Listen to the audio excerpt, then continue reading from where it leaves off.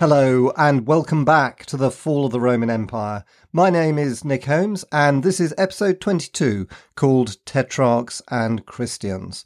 In the last episode we heard about Diocletian's new tax system, which was very successful, and his attempts to stop the rampant inflation in the late 3rd century, which was unfortunately for him a lot less successful.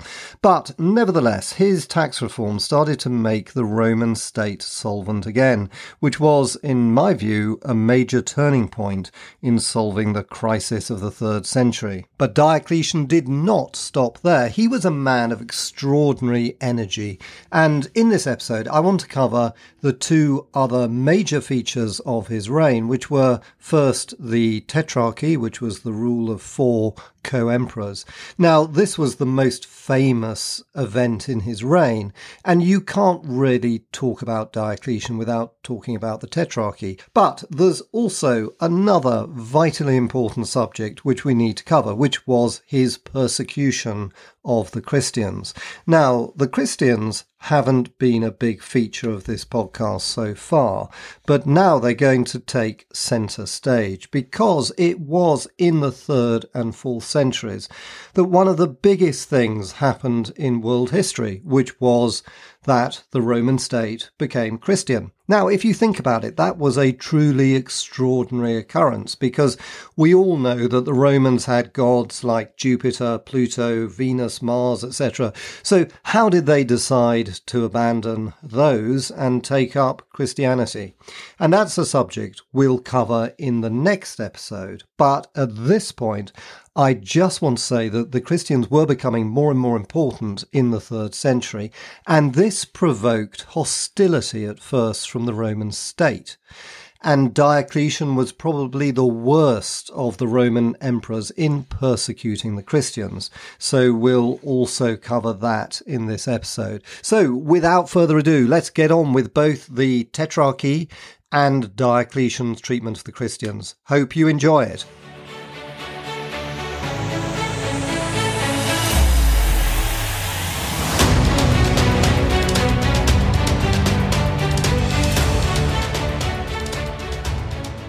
If you go to St. Mark's Basilica in Venice, you will find a sculpture of the Tetrarchs fixed to a corner of the facade that really provides the most meaningful insight we have into Diocletian's mentality. I'm sorry I can't show you a picture of this, but I'm working on a website, so I will put a picture on that in due course. But in the meantime, if you Google Tetrarchs, you will find the picture I'm talking about. It was plundered from Constantinople in 1204 by the Venetians in the 4th Crusade, and it's a porphyry sculpture portraying 4 men standing together, clasping each other's shoulders. It is striking because it completely lacks the grace and elegance of classical art, and yet it is also a very powerful representation of unity and comradeship. Wearing the flat cloth caps of the late Roman army, these men could have come straight from the battlefield. They exude a tough determination to uphold Rome's authority that is strikingly different from, say, the easy confidence shown in the sculptures of old Rome, for example, the Prima Porta statue of Augustus.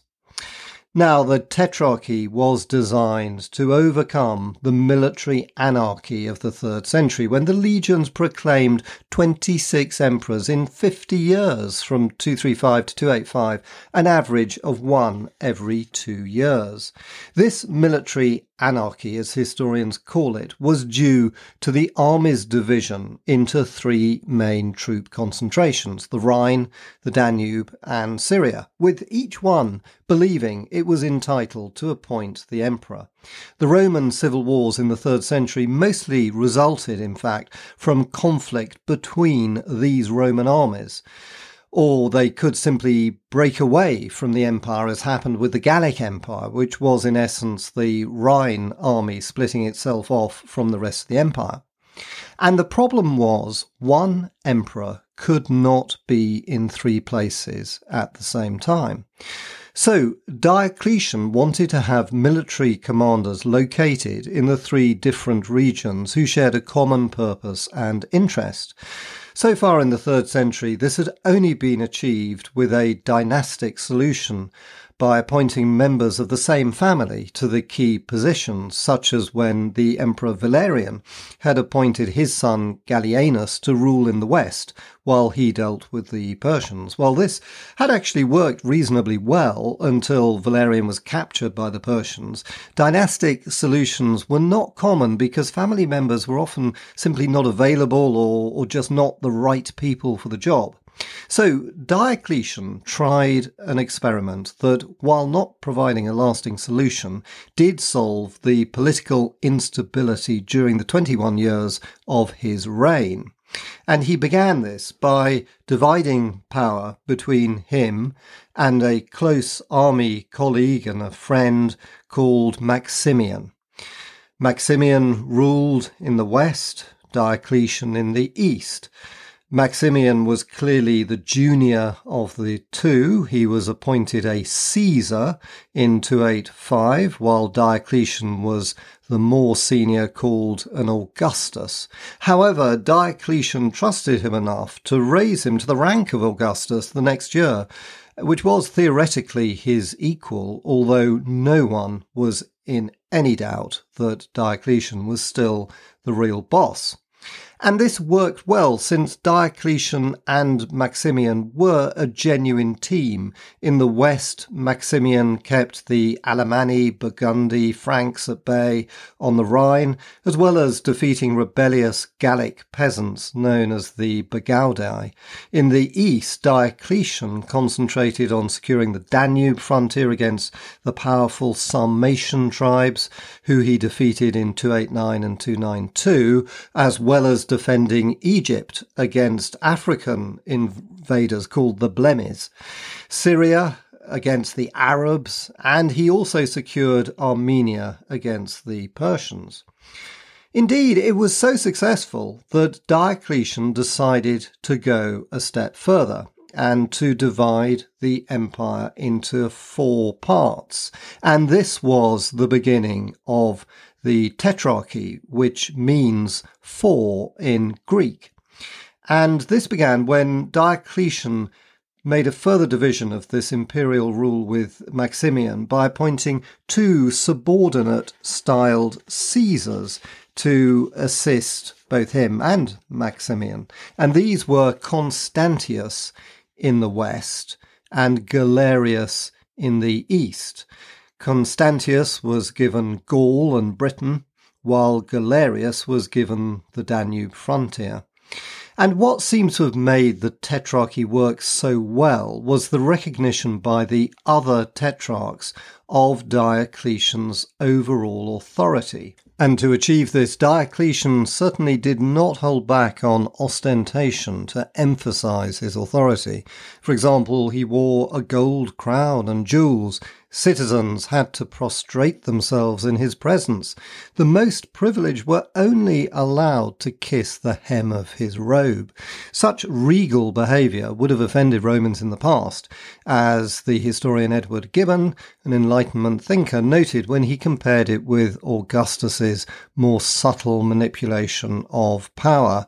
Quote, "Like the modesty affected by Augustus, the state maintained by Diocletian was a theatrical representation, but it must be confessed that of the 2 comedies, the former was of a more liberal and manly character than the latter.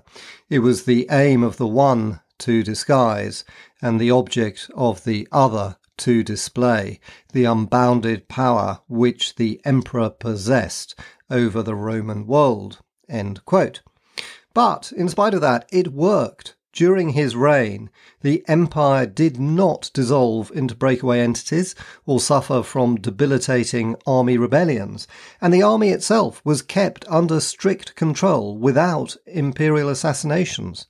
The only internal dissension lay with the breakaway Roman governor of Britain, who was called Carausius. Carausius had set up an independent state in Britain and northern Gaul, similar to Posthumus's Gallic Empire in the 260s to 270s. Britain was still fairly prosperous, having suffered little from the 3rd century invasions that had devastated Gaul, and so it provided a formidable power base. Although the sources are pretty vague, it seems Maximian failed to defeat Carausius in both 288 and 289, after which Diocletian ordered Constantius, his Caesar, to launch a full-scale invasion of Britain, which he did successfully in 296 and brought Britain back into the empire. Elsewhere in the empire, another attempt at breakaway was made in Egypt in 296 by an adventurer called Domitianus, who hoped to profit in particular from resentment in Egypt to Diocletian's tax reforms, which we've covered in the previous episode and which were broadly accepted in the rest of the empire.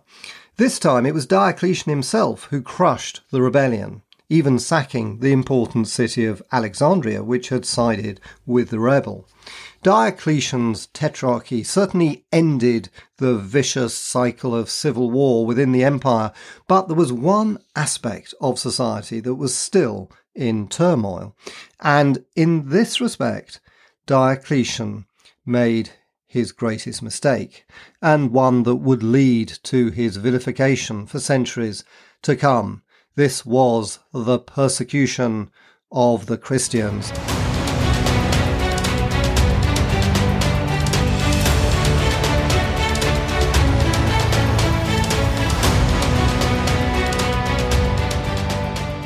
In AD 298, Diocletian and his Caesar Galerius were sacrificing to obtain omens before an intended Persian war. The soothsayers examined the entrails but were perplexed by the condition of the animals' livers. Fresh animals were sacrificed. Again, the entrails appeared unsatisfactory. The chief soothsayer, a man called Tagis, suddenly declared that the problem was caused by the presence of non-believers. It emerged that some of the officials present were Christians and had been defending themselves against the demons involved in these pagan rituals by crossing themselves. Diocletian was apparently furious and ordered that all Christians serving in the army or civil administration be made to sacrifice or be discharged. According to the Christian chroniclers Eusebius and Lactantius, this was the first step towards the Great Persecution. However, the sources are not consistent about how Diocletian progressed from a relatively benign instruction to dismiss Christians if they would not sacrifice to a proper persecution. If anything, they suggest that he was more conciliatory than his junior tetrarch Galerius, who was a strong opponent of Christianity and very influential over Diocletian, especially as Diocletian's health began to fail. What is recorded is that the persecution began on the 23rd of February AD 303 in Nicomedia, Diocletian's eastern capital near the Bosphorus. Within sight of his palace, the Christians had built a church. Early that morning, on Diocletian's orders, Roman legionaries marched to the wooden door with a battering ram. They smashed it in, and once inside, they seized the church ornaments and set alight the scriptures they found. Then more legionaries brought up a catapult and began to hurl stones against the stone walls. Soon the church was reduced to a battered, burning shell under Diocletian's watchful eye as he followed the spectacle from his palace. The next day, an edict was published in the city. A wooden board was put up near to the demolished church, saying that throughout the empire, Christian churches were to be demolished and sacred vessels confiscated. Bibles and liturgical books were to be surrendered to the authorities and publicly burnt, and assemblies for worship were prohibited. If this was not enough, there was also a requirement for all Christians to sacrifice to the gods of the empire. If they refused, they would be expelled from all civil offices and could lose their civil rights. When a Christian called Euthius tore down the edict, shouting that such orders were what he expected from Goths and Sarmatians, not the Roman emperor, soldiers arrested him and charged him with treason. He would not repent and continued to mock the emperor. In the main forum of the city, the soldiers drove nails into his hands, and when he would still not repent, they tied him to a stake and burnt him alive. He was the first martyr in what would become known as Diocletian's Great Persecution. Many more followed, although initially at least it seems that Diocletian wanted to avoid bloodshed by simply closing down the meetings and central rites of the Christian Church. But the problem was the intransigence of the Christians themselves, especially when it came to being forced to sacrifice to the empire's pagan gods, as they called them. Sacrifice was an intrinsic and long-established part of Roman and Greek life, and to Diocletian and most of the non-Christian Roman society, this was something that had to be enforced on the Christians. As Christian resistance grew, a second edict was published, which proclaimed that all of the Christian clergy were to be imprisoned. Soon bishops and deacons joined murderers and grave robbers in the empire's primitive and overcrowded prisons. With chaos in the prisons, Diocletian relented for a moment and ordered, in a third edict, the release of the Christian clergy, but on condition that they made a sacrifice before being released. In the face of continued opposition from the clergy, Diocletian issued a fourth edict that all Christians must be made to sacrifice forthwith and were to be punished if they did not, although the death penalty was not specifically required. Implementation of this policy seems to have been very mixed. Apparently, some governors, in particular in Africa, Egypt and Syria, took it into their own hands to implement it harshly. The result could be horrific in these provinces, as described by one Christian chronicler. Quote, "Things were done to Christians in Pontus that would make you shudder. Pointed reeds were driven under the fingernails of both hands, lead was melted over a fire, and the boiling, seething mass poured down their backs, roasting their bodies." End quote. However, many historians think Christian chroniclers exaggerated the horrors, and the persecution was less severe than they like to make out. Certainly, in most of the Western Empire, especially Gaul and Britain, the evidence suggests the edicts were largely ignored, and most Christians escaped unscathed. Interestingly, when persecution was particularly savage, some sources suggest it actually encouraged sympathy for the Christians. Whatever really took place, the persecution was short-lived. Diocletian displayed little enthusiasm for it, suggesting it was probably Galerius and other ministers who were really behind it.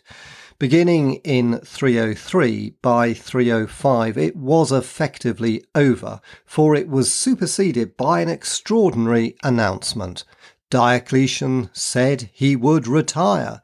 He was the first and only Roman emperor ever to do this. The reason was his failing health. In 303 he had celebrated the 20th anniversary of his reign with his co-emperor Maximian in Rome. It was his only visit to the city he despised, but he contracted an illness that got worse. He was carried in a litter to his capital at Nicomedia. In 304 there were rumours that he had died, but in March 305 he reappeared in public, looking emaciated and barely recognisable. In May that year he called his army commanders and regional governors to the same hill he had stood on 21 years earlier when the army had proclaimed him emperor. Yet this time he faced his soldiers with tears in his eyes and told them he was too ill to continue as emperor. He thus became the first and only emperor to abdicate voluntarily. He would spend the next 6 years growing prize-winning cabbages in his huge palace fortress, which can still be seen in modern Split in Croatia. But Diocletian's plans for a smooth succession went badly wrong. One problem was that since he had no son, there was no possibility of hereditary succession. Instead, with both he and his co-Augustus Maximian retiring in 305, the two junior partners of the Tetrarchy, Galerius and Constantius, succeeded them as the new co-Augusti, the senior emperors within the Tetrarchy. But perhaps because he was frustrated at not having his own son to pass power to, Diocletian also refused to allow either Maximian's son Maxentius or Constantius's son Constantine to become the junior emperors in the Tetrarchy.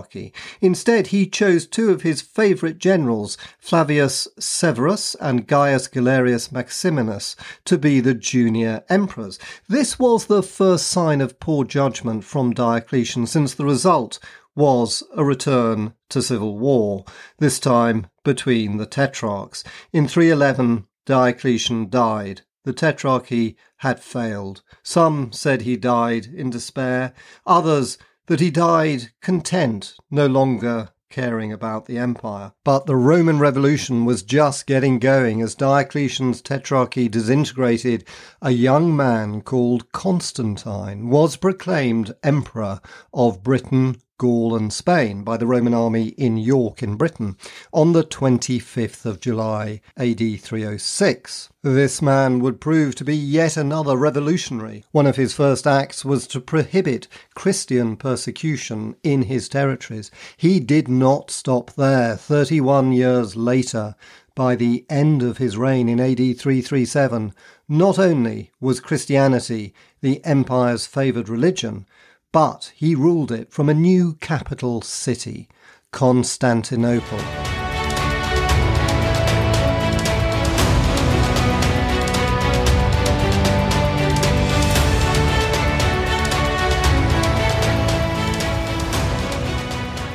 And that ends this episode. Thanks so much for listening, and I hope you enjoyed it. And if you did, of course, I'd be delighted for any quick ratings or reviews on whichever podcast app you use. And I'd like to point out that the next episode will be in 2 weeks' time, since I'm taking a break next week, and it will be on the rise of the Christians. Thanks for listening, and see you next time.